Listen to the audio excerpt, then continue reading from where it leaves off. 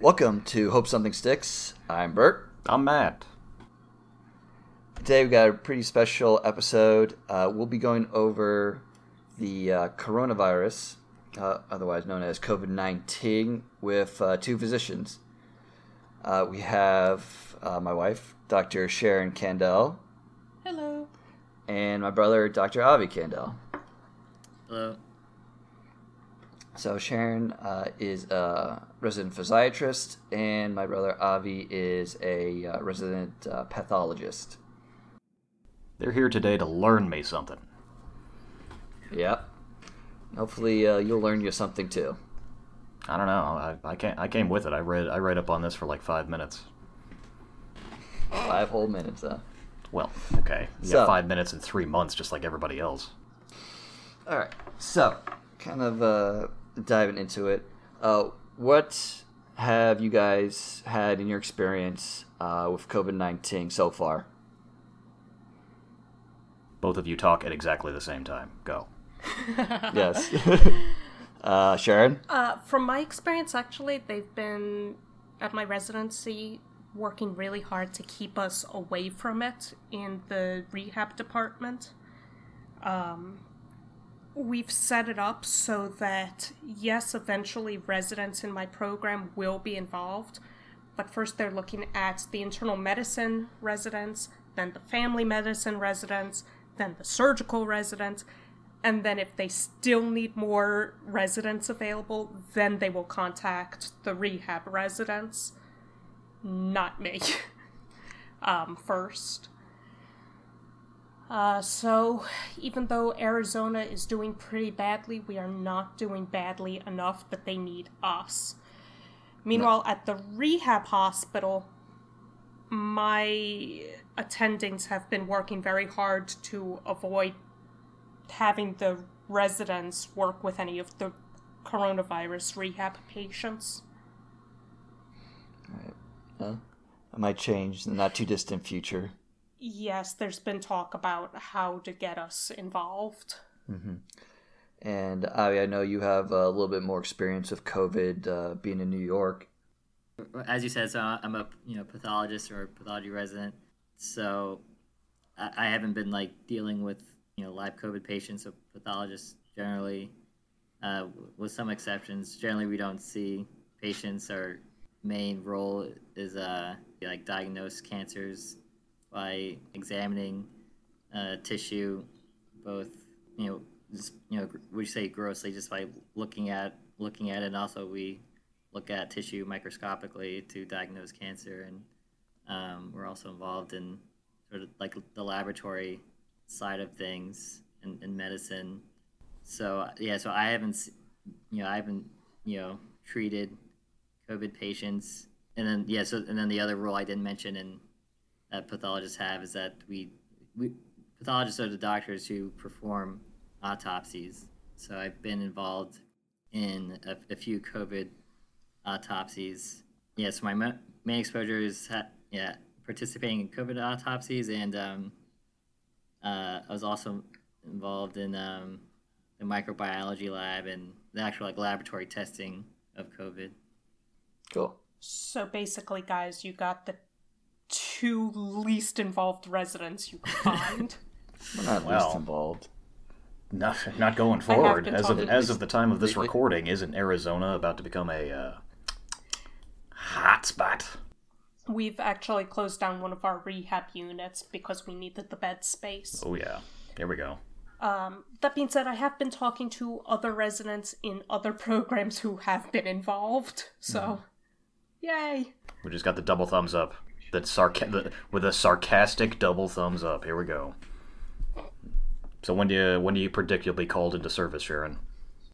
Hopefully never. Oh, well, that is the hope and the dream. Yeah. Yeah. It's going to happen. There's actually a very funny YouTube video of what happens when a rehab specialist is called into duty, and it's a month or 2 ago. It spread across the entire rehab community, and everyone thought it was the most hilarious video ever. What's the title of the video? Because none of us know how to handle patients. But we are planning on more post-COVID patients imminently, and we the residents have been told to start expecting being involved in their care.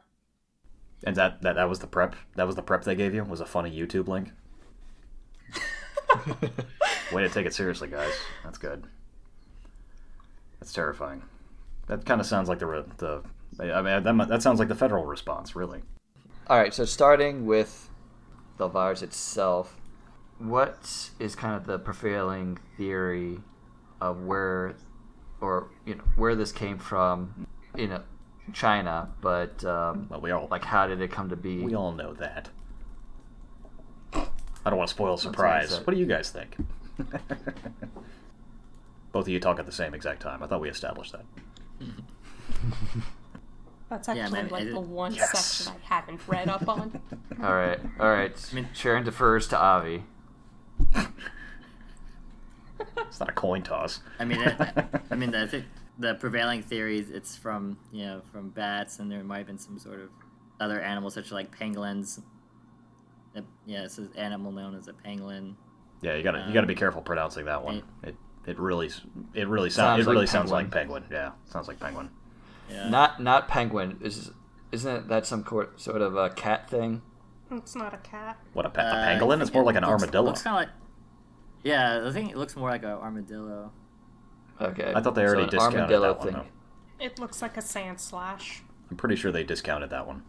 I think that's the prevailing theory. It's like it came from. Either that or Gwyneth Paltrow. Yep. But hey, it's not that far off. Yep, she's a pangolin. Her and her orgasm candles. Oh yeah, that's right. I love her. I love her company. Her company's Goop. You guys know Goop? Yeah. That could be a whole other episode. We're not gonna step in the Goop on that one, but I mean, it's not supernatural. If rampant urbanism causes pig farmers to move further and further into the jungle, and bats need to shit, and they happen to crap all over a pig, and if they're not sending the pig through the car wash, so doesn't seem like it's supernatural. And also, isn't this SARS-CoV-2? This is just SARS 2.0. Right. So like the first SARS-CoV-1, I guess, is that was another coronavirus pandemic that happened, I think around the year 2000. 2003, whatever. Yeah, sure. 2003, yeah, I thought. Yeah, but then didn't that just disappear? Like went to Earth? I don't think it just disappeared. It seemed like, I don't know. It didn't seem like, I don't know how they handled it. It's big of a deal. Yeah, well, it didn't seem like it was that big of a deal. I don't know. Well, I mean, it was, but it didn't spread like this one did. I think that the thing about SARS-CoV-1 is that it had, it was deadlier than SARS-CoV-2, this current pandemic. Okay. And if a virus... It didn't have asymptomatic carriers? Yeah, I think less so. And then, if you have a virus that's, deadlier, then I think naturally it's gonna, spread less than disease that has, asymptomatic carriers. Yeah, it just burns through its population. If you've ever played the phone game Pandemic, you know that you have to keep your virus not deadly so that you can infect everyone. Well, we've all played the phone game Pandemic, for sure. Definitely all of our listeners as well. All our listeners being Daniel. It'd be funny if we do become at least have a few hundred or so listeners. They're gonna wonder who this magical person named Daniel is that we keep referencing. Big dreams. A few hundred. Oof, moving up in the world. Yeah, we'll see. That'd be nice if we got at least a few. Could bring Danny in for an episode. It's not gonna kill us. Listenership, toilet. He mentioned being interested in it, be part of our series that we're making about schooling and professional life. Be a good person. Since he went down the scientific track, you went down more of the blue collar welding track, and I went through the business track. Yeah, you got that right. My episode vets that one out. Getting back on track. Yeah, we hit the origin of it. Mm-hmm. Kind of. So, definitely didn't come out of a lab, that's for fucking sure, right? Probably not. I wouldn't think so. I mean, what are the odds? I believe there's papers that suggest that it's very highly suggestive that it's naturally occurring. Right. I was reading some of those. Which one was one? I think it was like from Nature magazine or something. The main takeaway that I got from it, because I can barely decipher anything out of that, but what is it? It's not perfect. It was their rationale for it not being man-made. Did you guys read into like why it didn't come out of the lab, or? I haven't read like any like the primary literature talking about why they believe it's natural. I'm not gonna toot my own horn here and say I went super deep into that one, but from the abstract, which is about as far as I could get into that before my brain melted out of my ear. Their rationale is that the virus is not perfect enough, and that a man-made one would be, for some reason, be perfect. I don't know. It doesn't seem likely that it would come out of a lab, get out of containment, and then be somehow able to be transferred from one person immediately to that meat market, or that live wet market. One of the residents I work with, his wife teaches English to Chinese school children via the internet, and he tells me that she's been told by her students that they are being taught that it came from America. Ooh, that's interesting. Okay. Even though we established that its nickname is Kung Flu.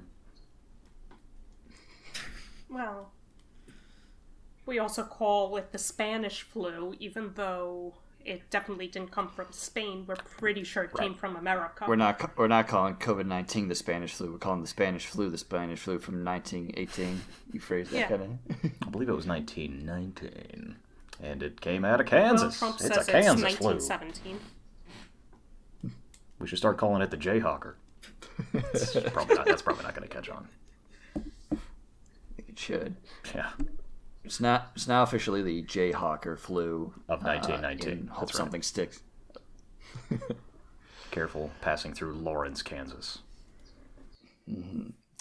So, kind of when things started to kind of get big as far as COVID-19 is concerned, like it was around the spring, March, people were really starting to pay attention to it more, and then late March, April is when a lot of people started taking action. The federal government took some action, and there were some guidelines put up that places of work should go remote if it's possible, and to start quarantining yourself as much as possible. And the curve of cases went down a bit, but now it's pretty much back to where it was at its peak, if not maybe a little bit more so.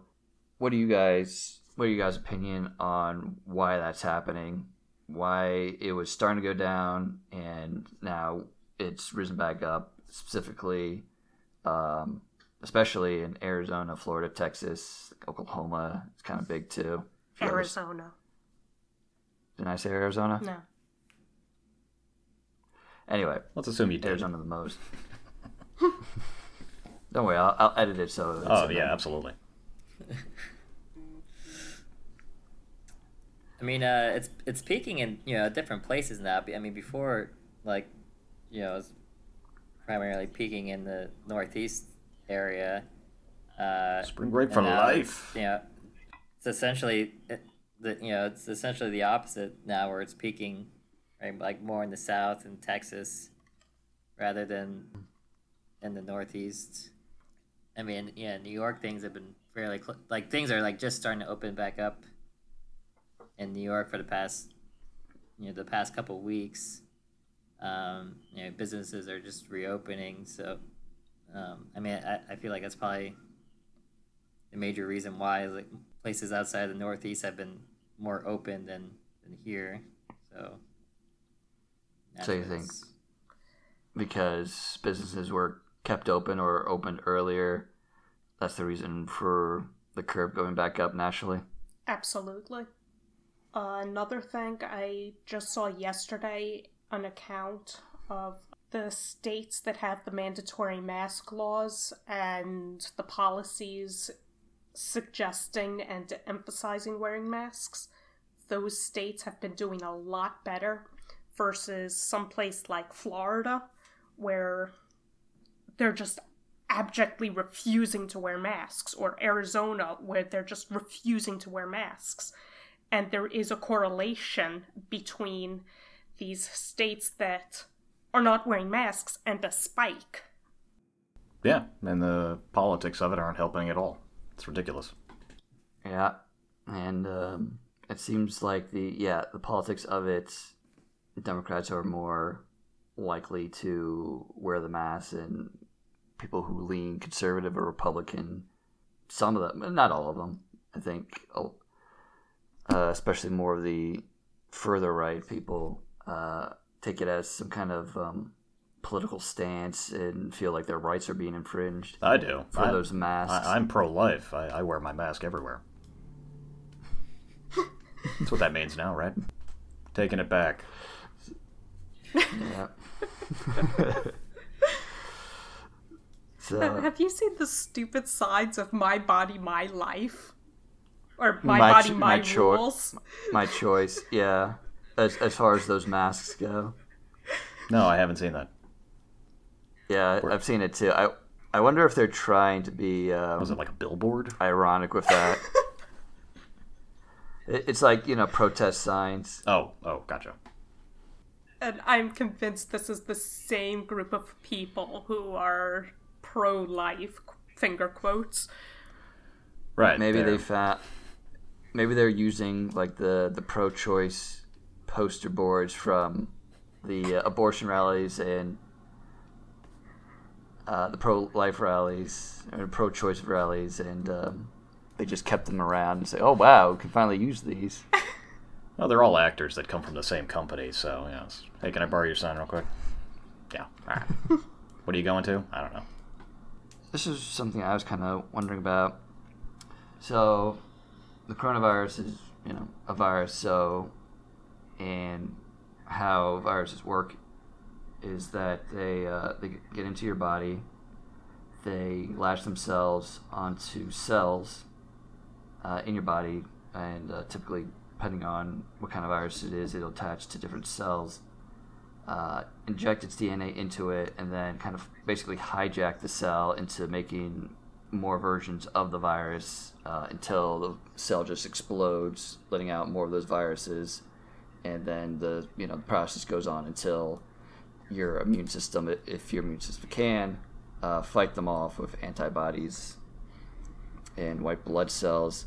So, how is it? Yeah. I'm going to correct you on a few things. It's coronavirus is an RNA virus, so it's not just a correction there for accuracy. All right. And then actually I can launch into an explanation of how it infects, how it's screwing people over, how it's killing people. Yeah, go ahead. Please do. So specifically, it's attacking cells that show high amounts of angiotensin receptors. Angiotensin is part of the body's system for maintaining blood pressure. We're not quite sure why these receptors are all over the respiratory tract in humans. They just are. So it's infecting these cells that have that, and in most cases, it stays in the upper respiratory system, the nose, the throat, that area. It's the really serious cases, the patients who are winding up in the hospital, that it's getting down into the lungs. As you mentioned, it's replicate, replicate, replicate until the cells burst open and die. Specifically, the cells that it seems to be affecting the most are called type 2 pneumocytes. Those are the cells in the lungs that help produce what's called surfactant. It's a very important thing in how lungs work. These aren't the cells that help with the gas exchange. Okay. The problem is they're the cells that become the cells that help gas exchange. All right. So these cells break open and burst open and spread the virus all over the rest of the cell. So you get a lot of scar tissue in the cell. This damages the cells that help with the gas exchange. And now because you've destroyed the type 2 pneumocytes, you can't make more of the cells that help the gas exchange. So that's why we've been seeing a lot of respiratory problems. Also, when you have an infection, any type of infection in the body, you get an inflammatory response. Inflammation gets a bad rep because people think, oh, inflammation, it's bad, it hurts, it causes swelling, it causes pain, and just not nice things. But inflammation is the body's system for fighting problems. You get inflammation in an injured muscle because you're trying to get blood flow into that muscle to help heal things. You get inflammation when you're sick because the body is trying to flood the system with these good cells and antibodies and all this other stuff to help fight the infection. Somehow, this virus is delaying the inflammatory response, which means that it has time to spread throughout the body, and then when the body finally gets the inflammatory response going, it goes too much, too hard, too fast. Okay. This causes damaging inflammation, which causes infiltrates in the lungs, fluid in the lungs. That's why if you do a Google search for ground glass lungs, you see fluid all over the lungs. You see that the lungs no longer have airspace because they've just been flooded with the body trying to fight the infection, but overdoing it. It's called a cytokine storm. Right. So between the infection completely obliterating the cells and then the body incorrectly trying to fight it, all of a sudden you can't breathe anymore. So is the cytokine storm worse than the virus? Like the reaction is overdoing it? Or do we not know that yet, Avi? Yeah, I mean, you could probably make that argument. It's like the cytokine storm is causing this kind of like septic shock in the patients. 50-50 split. No. Can't put a ratio on it, maybe? Probably irrelevant at this point. And then part of the pathophysiology as well is like so like some of the autopsy findings is one of the main findings is something called diffuse alveolar damage, which is basically you have like lots of fibrosis of the lung tissue as well, making them less compliant. I guess Sharon was saying like less able to exchange oxygen and making the lungs less compliant as well. What is compliant? Flexible? Yeah, basically like flexibility. Okay. So that's what's causing the lungs to harden? Yeah, and it's not like this diffuse alveolar damage, the clinically we call it acute respiratory distress syndrome. Oh, okay. Yeah, it's not like a completely specific thing to COVID. You can get it, from other severe, pneumonia. Say like you can also get this from like bacterial pneumonias as well. And because of this kind of change to the lungs, and basically they're less spongy and springy, I guess. Right. In layman's terms. So, and earlier in the pandemic, there's a big call to increase the amount of ventilators, but it seems like the ventilators kind of work to the point, but they also have been doing damage to people's lungs when they have such an advanced form of COVID-19, and that's why basically you're expanding out the lungs, but they're not, stretchy and the way lungs should be, and thus you're damaging them because they're not the way their consistency is so that they can't expand the way the ventilators are making them expand. Right. It's called barotrauma. Mm-hmm. I actually just finished texting one of my friends. He is an internal medicine resident in Ohio. He says that from their hospital, they are now trying to avoid putting any patient on ventilators. If the patient is awake and feels comfortable and not short of breath, they are leaving them alone. So this means that patients can be in the low 80s for their oxygen saturation.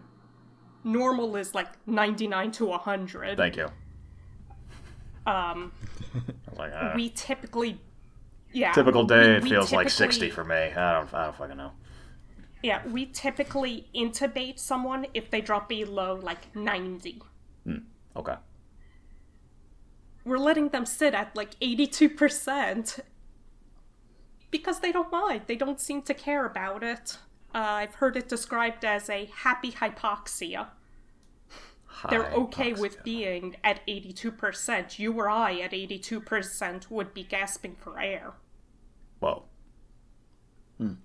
Is it because of the lack of elasticity in the lungs that is allowing them to not feel relatively normal, even though the saturation's at 80-something%? But so my point is they're trying to avoid putting people on ventilators because the ventilators are doing so much damage to the lungs. Mm-hmm. Well, I think don't ventilators, even in a regular circumstance, they over the long term, if you're on a ventilator for a long period of time, even if you didn't have COVID-19 or SARS-CoV-2 or whatever the hell you want to call it, they would already do damage. It's possible, yeah. Yeah, I don't want to harp on the ventilators and them killing everybody. Seeing as how my company actually designed and built a ventilator inside of a month. It was like an engineering marvel, and my boss was like amazed by it. Oh, wow. Yeah, they actually did. They took a design from MIT. That was like a free design or something like that. We tweaked it. We threw some software on it. I would say the name of my company, but I don't know if we've sold it yet. But I know it's somewhere in Wisconsin.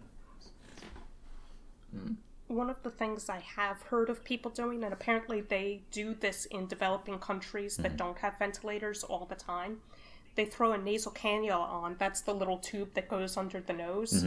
So they give that and crank up the oxygen, but then they also put a mask over that and crank up the oxygen on that. So you're getting tons and tons and tons of oxygen delivered straight into your face without shoving a tube down your throat. Yep. It sounds like that gets you pretty high. Yeah, it does. My stepdad was on an oxygen tank all the time.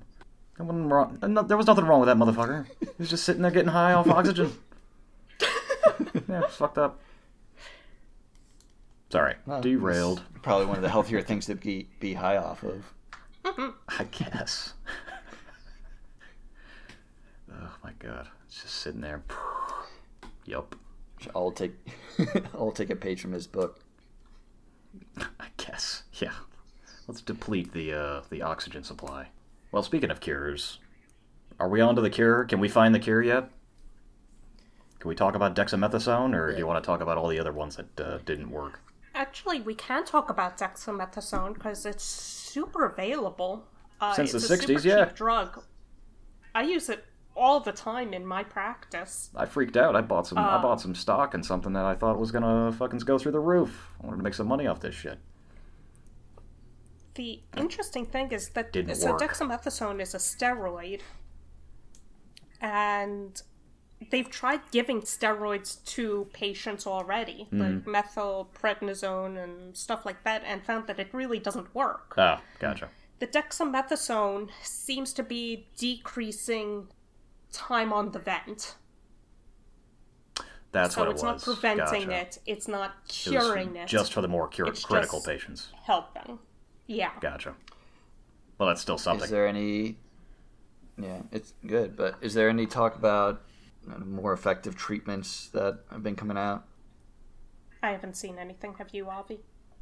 There is like some talk about, I think, remdesivir, and I think there's been some study into that, but I don't think it's been shown to be effective yet. Well, that one lowered it. What did Fauci call that one? He said it lowered it from like the duration of infection from 15 to 11 days or something along those lines. Does that ring a bell for anybody? Yeah, and that's sort of consistent with antiviral medications. It's like Tamiflu. We're trying to find a Tamiflu for this. Right. It's not going to prevent it. It's not going to cure it. It's just going to decrease the amount of time. Right, Well, yeah. If you decrease the amount of time, then wouldn't that mean that typically you would have less symptoms? Well, theoretically, but people still die of the flu all the time. Oh, yeah. And what about a vaccine? I know there's a few that are about to go into phase 2 of clinical trials. How... Novavax is winning in terms of its stock price, so that might be the one you want to buy. It's the one Bill Gates threw his money behind. Moderna was the other one. Yeah, Moderna is a big one. Right. Like, how optimistic are you about that, or do you have any kind of opinion on it? Yeah, I mean, I'm not involved in the research. I know there's like different types of vaccines that are being all developed at the same time, and I believe like it might be like just prophylactically like producing these vaccines just in case they work. But yeah, it's hard to. I don't know, I think it's hard to say like what the actual timeline is going to be. I heard that maybe the timelines are maybe getting pushed too fast, that we're not allowing enough time for testing, that for say dangerous side effects or long-term side effects. Is that like a worry of either of you? What are you talking about? Every time I do stuff as fast as humanly possible, I do it perfectly every time with no mistakes. It's definitely a concern. I know that Fauci is saying early 2021 we'll have something. But this is why the anti-vaxxer stuff is a bunch of bull, because they're always, the dangerous side effects, but we test so much. And we're just skipping all of that. Right, yeah, it's because it's a government-administered it. thing to make your kids gay or something. I don't read up. I don't read up on them. The second somebody tells me that they're anti-vax, I just sort of gloss over. No, the 5G is what's going to do that. I mean, hopefully, hopefully one of these vaccines actually works. I mean, I don't think it's any guarantee that Any of them will work. that any of them will work. Even then, it would be for one particular strain, right? Or a handful of strains or something like that. Yeah. I guess it depends. You can vaccinate for like multiple strains at the same time. I mean, that's what we do for influenza. Mm-hmm. What's the strains at the same multiple time. strains? How many? What, like 3 out of 100? 30 out of 100? What do you mean multiple I strains? think Yeah. Well, it's like they make a prediction of like which strains are going to become prevalent, and then they focus on those. It's not every strain. Now, does COVID-19 mutate as quickly as, say, the flu virus? I don't think so. I know the flu has some special thing that's why it mutates so fast. I don't remember. It's been a few years since that chapter in medical school. Yeah, I mean, so coronavirus. I mean, it's a single strand. Its genome is a single-stranded RNA virus, and influenza has it's multiple strands in its genome, and because influenza has like multiple different strands in its genome, it can, like, if you have some sort of host, animal or human, that's co-infected with two different influenza viruses, in the same cell, you can actually have like actual like swapping of like some of these different strands into like new strands. Kind of like swapping cards or something. Like they swap like different genomic strands, and so you wind up making a whole new virus. That's what the H and N's come from in influenza. Like the different, like the switch, like a H1 for an H2, and N1 for an N3, whatever. You can. Okay. So it's so basically, like a cell can be affected by more than one influenza strain, and basically they mix together to create a new strain and then explode out of the cell, and now you have a third strain. Yeah, you have a new strain that comes out of that, yeah. And then you could do that, and then that could happen multiple times. Then a new strain could come and infect another cell with another strain of influenza, and just keep doing that and make. It sounds like it can make like millions of new strains in a single person, theoretically. And we're Probably vaccinated. similar. I don't know how often like the shuffling of the different strands occurs, but yeah, I mean,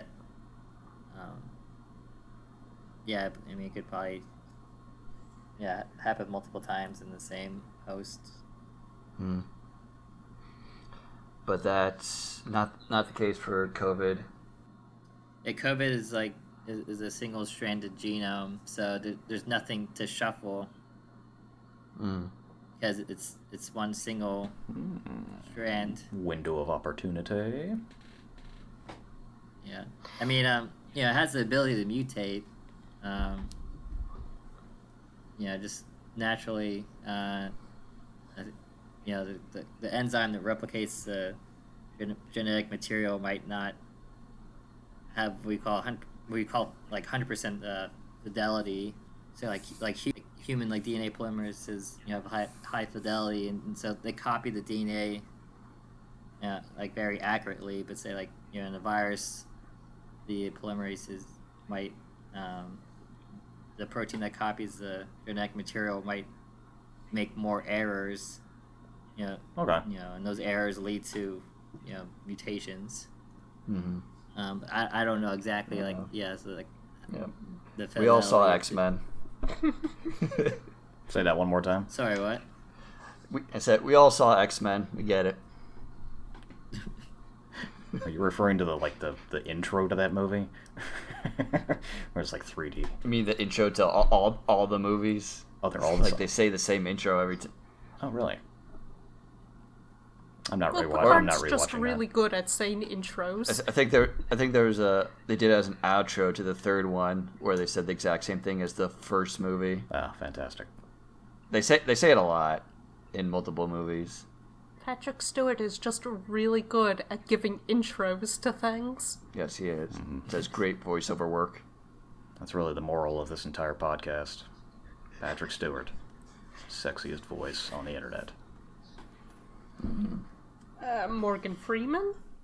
Sure. It's a tough James one. Earl Jones? Not bad. Anybody else? I don't know. Avi, you want to get up on in on this? Snoop Dogg?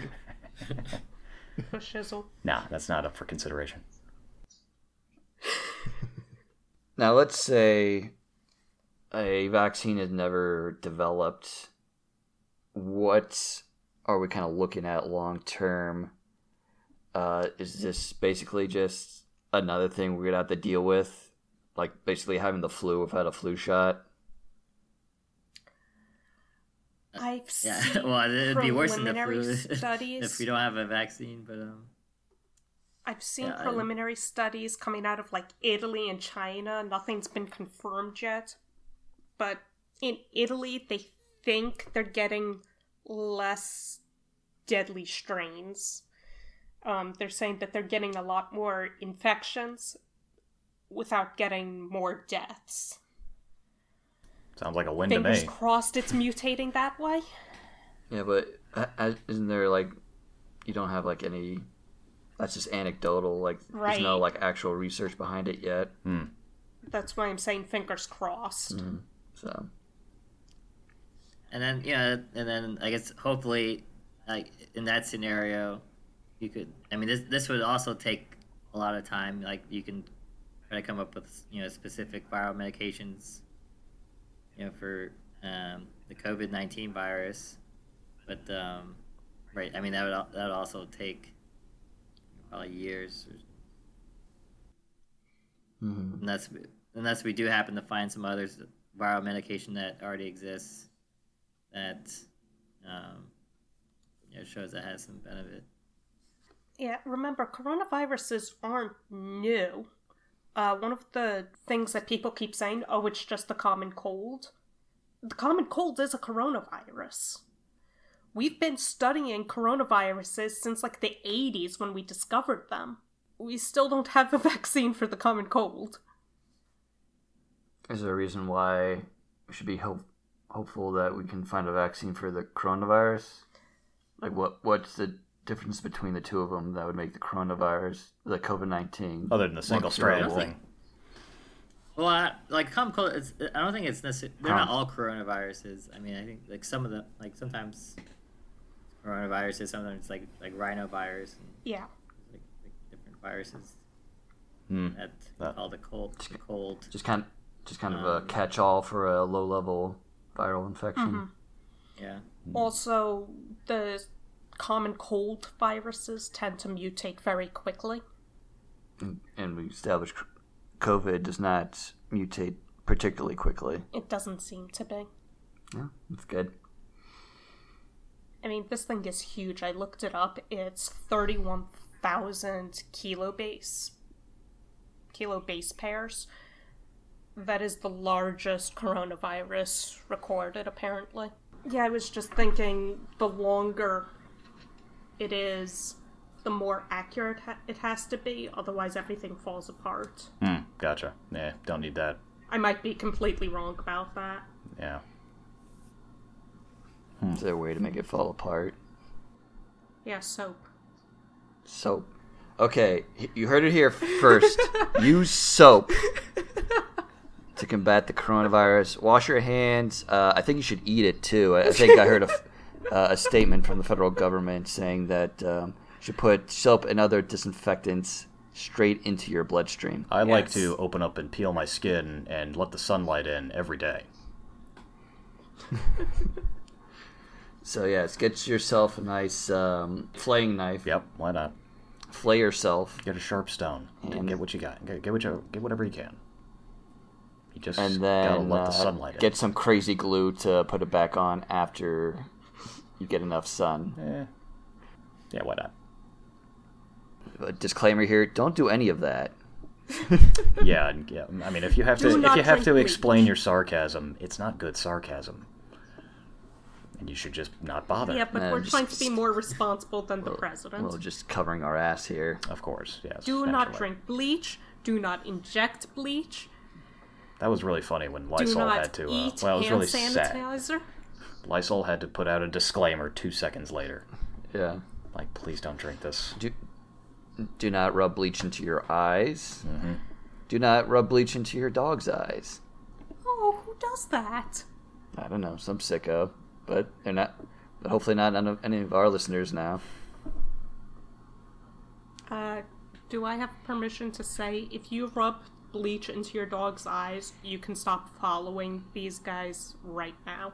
We're not big Oh enough. no, we to need turn away. every follower we can get. We need everybody. We're not big enough to turn really. listeners away. It's okay. I wouldn't be surprised. Most of our listeners aren't people anyway, so probably just Russian robots. Did we hit everything in your paper, Sharon? Oh, I mean, I have 2 pages of how to rehab people.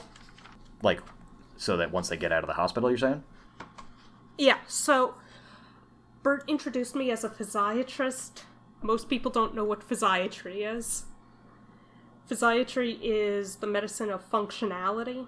So one of the main things that physiatrists do is we run the rehab units, the rehabilitation hospitals. So after a patient, quote-unquote, recovers, they come to us. So what does that involve? Lots of chest punching? Yes, we punch people in the chest. No, so there isn't a ton of research specifically designated towards coronavirus yet. And then, again, I have not treated patients. We have had coronavirus patients at our rehab hospital. I just haven't been involved. Okay. But we can extrapolate things based on other things. So one of the things we can talk about is pulmonary rehabilitation, and just sort of getting those lungs working again. One of the problems is that coronavirus seems to permanently damage lungs. So we have to figure out ways to fix this. One of the things that we can do is getting the respiratory muscles better, getting the diaphragm working, getting the chest wall being able to function, increasing the oxygen or the air capacity in the lungs. But there are a lot of other concerns when a patient is in the ICU, and that's actually everything that I was focusing on right before we started this chat. I was reviewing all the effects of physical inactivity. If you are bedridden for a long period of time, there's a lot of stuff that can happen to your body that just makes recovering really difficult. So even if your lungs aren't affected and aren't permanently damaged from being on a ventilator, just the act of being on a ventilator, stuck in bed for a week, can drastically impair your daily function. We're looking at muscular atrophy. All of a sudden, you don't have the strength to do anything. A nice little statistic for you, you lose 0.5 to 0.6% of your muscles per day of being inactive. And I've heard of people being on these things for being bedridden for over a month. Yeah. You lose 1% of your muscle strength per day. Your oxygen consumption drops 1% per day. Your heart stops being able to beat as effectively. Your blood gets thicker the longer you are inactive. And actually, we're seeing a lot of problems with that in coronavirus, that people are getting a lot of clotting problems. You've got 20-year-olds having strokes and heart attacks because of clots. There you go. There were some research into why this might be happening. I haven't seen any research definitively saying it's attacking the blood vessels or it's attacking the clotting factors. And most resources that I've been looking at kind of just agree it's because people are stuck in bed for a month and their blood is getting thicker because that's what happens when you're inactive. Well, and you're in a... I think one of the theories is that the receptor that COVID-19 binds to, the virus of COVID-19 binds to, right? So it's this protein called ACE2. So right, as we were saying before, it's present in lungs, but it's also present on endothelial cells, which is the cells that line your blood vessels. And so therefore there's this potential that the virus can infect these endothelial cells in your blood vessels, causing inflammation in your blood vessels, and that causes a prothrombotic state. Yeah. That leads to these clots. And that's another thing we've been seeing, right, on autopsies, is like these pulmonary embolisms. Mm-hmm. And what's the average age of the people that you're seeing those in? I mean, everybody was always talking about pre-existing conditions and older people who were more than likely going to have some sort of a pre-existing condition. Is that what you're seeing, Avi? How many people are coming through? I've only performed like a few of these COVID autopsies, but I think Sharon was saying like we're seeing like younger than expected patients that are developing these lung clots and clots. We call them DVTs in the legs. So it's happening in younger patients as well. Right. There's no reason a 20-year-old should be having a stroke.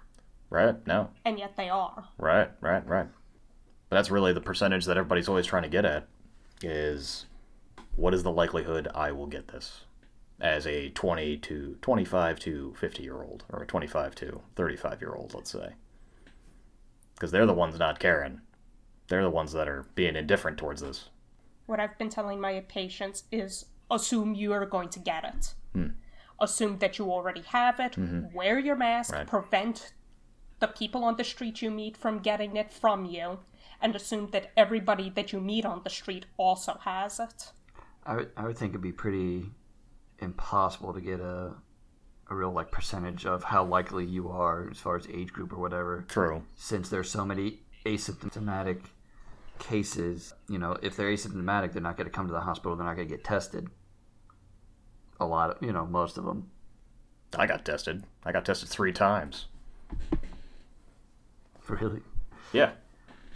I think the average person would just kind of chalk it up to maybe having the touch of a cold, and it goes away and they forget about it. Nah, I'm kind of a dick. I was kind of hoping I would catch it and be asymptomatic, because then I got to work from home. That was like a big work from home anyway. No, I don't. I had to go back. June 1st. Oh, you had to go back? I've been back since June 1. Wear a mask. What's up? Wash your hands. Wear a mask. Oh, wear a mask, wash my hands. Yep. Stay as far away from other people as possible. It's not possible. I'll try. But even everybody at my work, everybody's pretending like nobody at my work wears a mask. Nobody. Just have a 6-foot poking stick. We do have a 6-foot poking stick. Nobody's using it. There you go. Well, it could be the designated poker. I'm not allowed to do that anymore. We had that HR meeting. A lot of conflicting things going on here during this crisis. So what are some exercises, Sharon, that people can do? Clearly punching in the chest is not called for. Sorry. There is something called tepotement. What? Which is basically hitting people in the chest. Oh, what the... It's Nailed it. When you watch movies or TV shows where someone's getting a massage and they're getting repeatedly chopped. Oh, the karate chop. Someone hitting them multiple times. Like Ip Man style. Nice. All right, cool. That is a valid treatment. Yes. Not in the face. You heard it here. it's First and only. Karate chop your patients.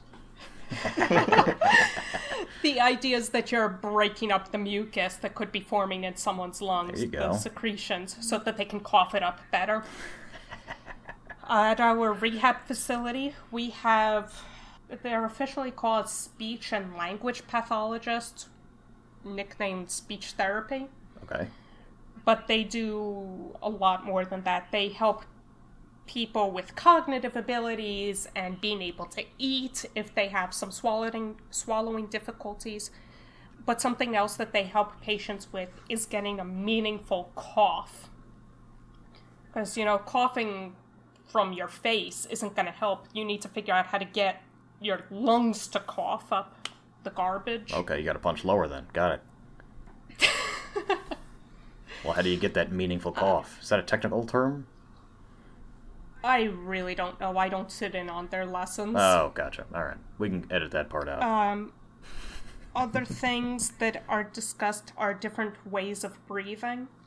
And Now we're talking. so I have 2 rehab textbooks, the 2 standard textbooks. Bradham's book of physical medicine and rehabilitation, and Lisa's textbook of physical medicine and rehabilitation. And so there's this type of breathing called diaphragmatic breathing.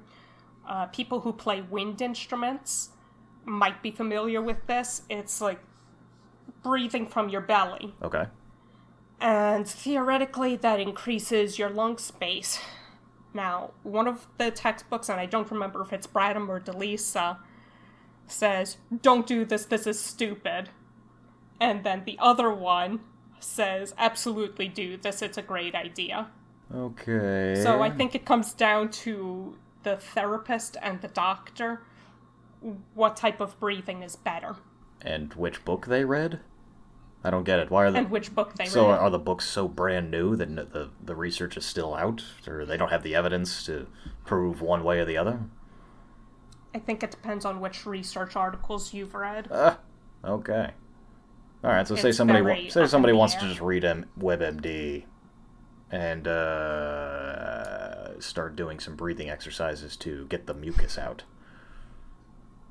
How do I breathe? Teach me how to breathe.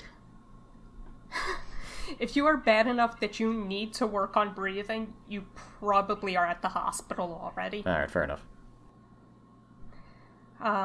Other things that I know they've been doing is called prone positioning. So this is basically laying on your belly. This shifts where the fluid is in the lungs. It makes it easier to breathe, strangely. And so it helps people breathe easier to flip them onto their belly. Gotcha. Also, if they're not on their belly, sit them up. Humans don't breathe well laying on our backs. So if you are having difficulty breathing, go to the hospital, but also shove a couple of pillows underneath your head so that you're more upright. Nice. Okay. Pillows, steroids from the 1960s. Sounds like we already got this thing beat. I don't think we need a vaccine. Yep. We're done. Vitamin C. Yep. Good job, everyone. Yeah, I know. This just in, Arizona with 10 million more cases. So we touched on this a little bit, but what about the lingering effects after getting COVID-19 and then getting over it? Oh, you're screwed. So anything beside, lung damage to varying degrees depending on how bad you got it, I suppose. But has there been anything else besides that? We really don't know. I mean, how long? What is the longest? The person in the longest amount of recovery? Like I don't know. The first 7 to 8 months. Yeah, exactly. So that's too soon, We do right? not have enough information. Yeah, it seems like it's too soon. When all this started, my sister was complaining quite a lot about people kept using the term novel virus. What novel means is that it's new. We've never seen this virus before. We have no idea how it affects people long term. Mm-hmm. We know that it screws your lungs over. Now, is that everyone, including asymptomatic patients? I don't think so. So it'd have to get to a fairly kind of advanced stage, if it's not bad enough that you don't really have to go to the hospital for. So far, there hasn't been any kind of long-term adverse effect to your lungs. I have no idea. Yeah, I don't know if that data's available yet to Yeah. say that. It seems like the longest term person might be. I mean, I've been hearing that it's been circulating maybe since November. So what, 8 months might be the longest recovery time. I mean, you're just asking for other than your lungs. We have talked about strokes and heart attacks, and Avi mentioned DVTs. Is that after recovery or during the? Well, it could be during. Yeah, I mean, I think it's more during. I mean, as far as that we know so far. And then there's like, the virus has also been detected, like in, like stool samples as well. So that might be evidence that it's also like it spreads to the GI system, Gastrointestinal system. Yeah, Yes. yeah, gastrointestinal system. The thing is, like, if you're detecting it, doesn't necessarily mean it's live virus you're detecting. It could just be like you're detecting like viral Dead virus floating around. like viral kind of debris, because the test that we usually use is it's something called PCR, where you're detecting it's like fragments of the genomic material of the virus. And how accurate is that? I think it's. I mean, there have been reports that there in some instances it could be like 30% false negatives, but it depends on the test as well. That still seems better than the one that Abbott came out with. Their IgG, IgM, whatever the hell it was, seemed like it was 50%. Yeah, I mean, so there's different types of testing. So the primary the test that you use to see if you have it right now, or currently, is the PCR test. Oh, excuse me. I was talking about antibody testing. Yeah, so that's different. You're right. Right. And then there's also there's different companies making different versions of the test. So initially, with the PCR test, it was the CDC came out with their own version, and then after a while, they gave out these what you call them, emergency use authorizations to all these private companies, and then they started making their own tests, and they have their own different sensitivities and specificities as well, because these tests are actually sometimes look for different genes of the virus. So each test typically looks for 2 to 3 different genes. Particularly, so the gene for the nucleocapsid of the virus, which is viral proteins that wrap around the genome. Some of the other major genes are the envelope protein. The envelope is kind of like the outer layer of the virus. I don't think our listeners are that dumb. We know what an envelope is. Well, yeah, I'm just saying, whatever. And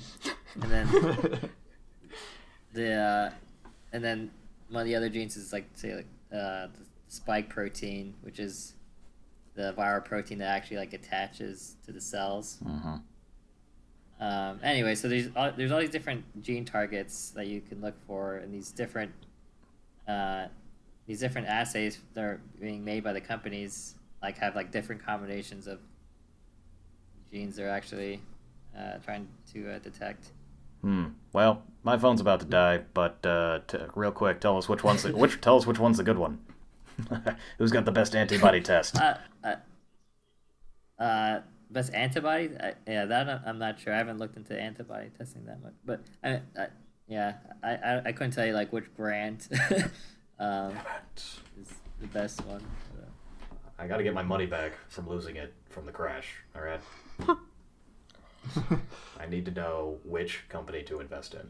That's the whole point of this entire episode. I learned nothing. So wrapping up, what should individual people do to kind of stem this virus, and what do you think the government should do on the state, local, and federal level? And do you think we should have or need to have a more kind of a broad federal response to it, since that's kind of the only way to standardize the the response to the virus? What do you think? No. Yeah, and answer that in 30 seconds. Yeah, Let's start with what people should do. I mean, on the individual level, I think just to do what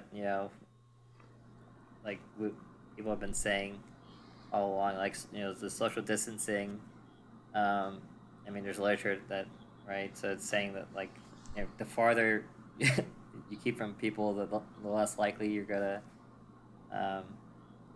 contract the virus. Wearing masks, right? Mm-hmm. And I am going to throw in, it doesn't have to be an N95. Save those for the healthcare providers who are in the same room as someone Absolutely. who's actively infected. Yep. All the research agrees, as long as you have a good seal around your face, that is the best thing. Just like my microphone, Just just making put some sure underwear that on your head. air has to go through the mask. Yep. And Sorry, I guess and if you are gonna go out and associate with people in groups, theoretically the spread is less outdoors than indoors. Some thought is there's some wild. Oh shit! You lost me. I guess we lost Matt. There's some thought Well, that my phone died, so I have no idea what Avi is deactivation saying of the right now. virus through UV light. I think he was saying something about the spread is less obvious. But so try not to gather in big crowds. Gathering in big crowds indoors is probably the best way to get this virus if you're in an indoor crowded area. Mm-hmm. And wash your hands. Right, and wash your hands, or soap is better use some than sort of hand sanitizer. Hand sanitizer that's at least 60-70% alcohol. Mm-hmm. Okay. Well, and anything you guys think, on, say, the state or federal level that could, be done more, what kind of assistance would you want from the government? I think the mask laws are a good idea. More help for small businesses so that they don't have to open up right now. If they want to pay my loans for me, I'll sign up for that also. I know that idea's been thrown around a bit. All right. Well, And then I'm not sure. Besides that, right in the beginning of this pandemic, you had the issue of ventilators. I'm not sure what the status that is, how many more ventilators we have and how much more we need if we have second wave. And I guess it would be nice, I think, to have some sort more production of this protective equipment happening in the United States, so we don't have this supply chain problem. Of all the hospitals receiving the proper PPE, you don't have the different states competing against each other to. And then the federal this government equipment. stealing it all. Yeah, so it'd be nice to ramp up production of those things. Yeah. Okay. So last question. So it's the summer now, and like I said, the curve kind of nationally gone up. It's gone down some places, gone up in other places. What do you think is going to happen? If there isn't a change on the rate of infection.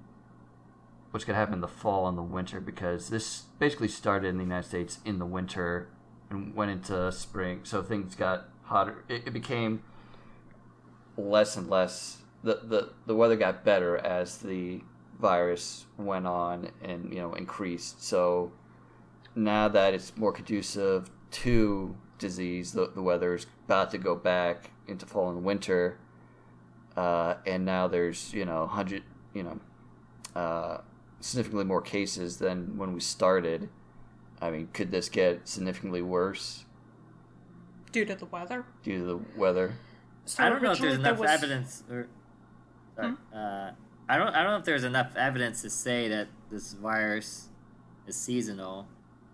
It started like in the winter, and we have less cases now. But we have less cases now because the whole country locked it down for 3 months. I don't know if it necessarily has to do with the weather. So we need an entire year of the virus to. Well, Yeah, originally, people were pretty much thinking that when summer hit, it would get better. And I know that in Arizona, we were like, we got this covered. We get to 100 plus degrees Fahrenheit all throughout summer. We're fine. And we're doing terribly right now. Maybe because people think that they would be fine and have kind of let down their guard. I mean, yeah, but my point is that It the doesn't- heat is not killing the virus. Well, killing in air quotes. Yeah, but I mean, also, yeah, it's hotter outside, but there's air conditioning, and human temperature is pretty well regulated. So the temperature is about the same in the human body as you're going outside. Then you go inside, you're indoors, and then you could give the virus to somebody else indoors, which most people are indoors at any one time, especially. Right, that's my point, though. Season doesn't seem to be affecting us at all. We also thought that in Arizona, because we were not as humid, that the respiratory droplets would evaporate and go away, and we wouldn't have that problem, but we're seeing that that's not true either. Hmm. Otherwise, the desert states should be doing much better. Hmm. Okay. Well, thank you both for coming on. I'm sure Matt would thank you too if he was still on, but he unfortunately dropped off. I think his battery ran out. Yeah. So yeah, thank you guys. And yeah, if you have any closing statements.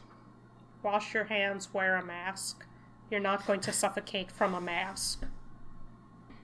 Just thanks for having us on. I just really hope we don't have another second wave because it was pretty bad in New York before. Hopefully, I know at my hospital we took down some of the extra hospital hospital beds. I guess we'd have to reconstruct all these extra hospital beds again if we have a second wave. It looks like we can actually get Matt back. Yeah, but your phone's dying now. Yeah, so we got to do this real quick. Yeah. Yeah, good luck, everyone. Hey, Matt, we're just about to end. My phone's dying now. So, Oh, damn it. I wasn't recording that. Yep. Did I miss the cure? sorry. So, Yeah, secrets to life. all right. All right. Thanks, everyone, for tuning in. And yeah, we'll see you later. And remember, you can write in at hopesomething6@gmail.com for any questions, feedback. And until then, we'll see you later. Yep. Bye. Take it easy, meatbags. Stay safe out there. And wear the mask. Wear the mask. All right. Bye.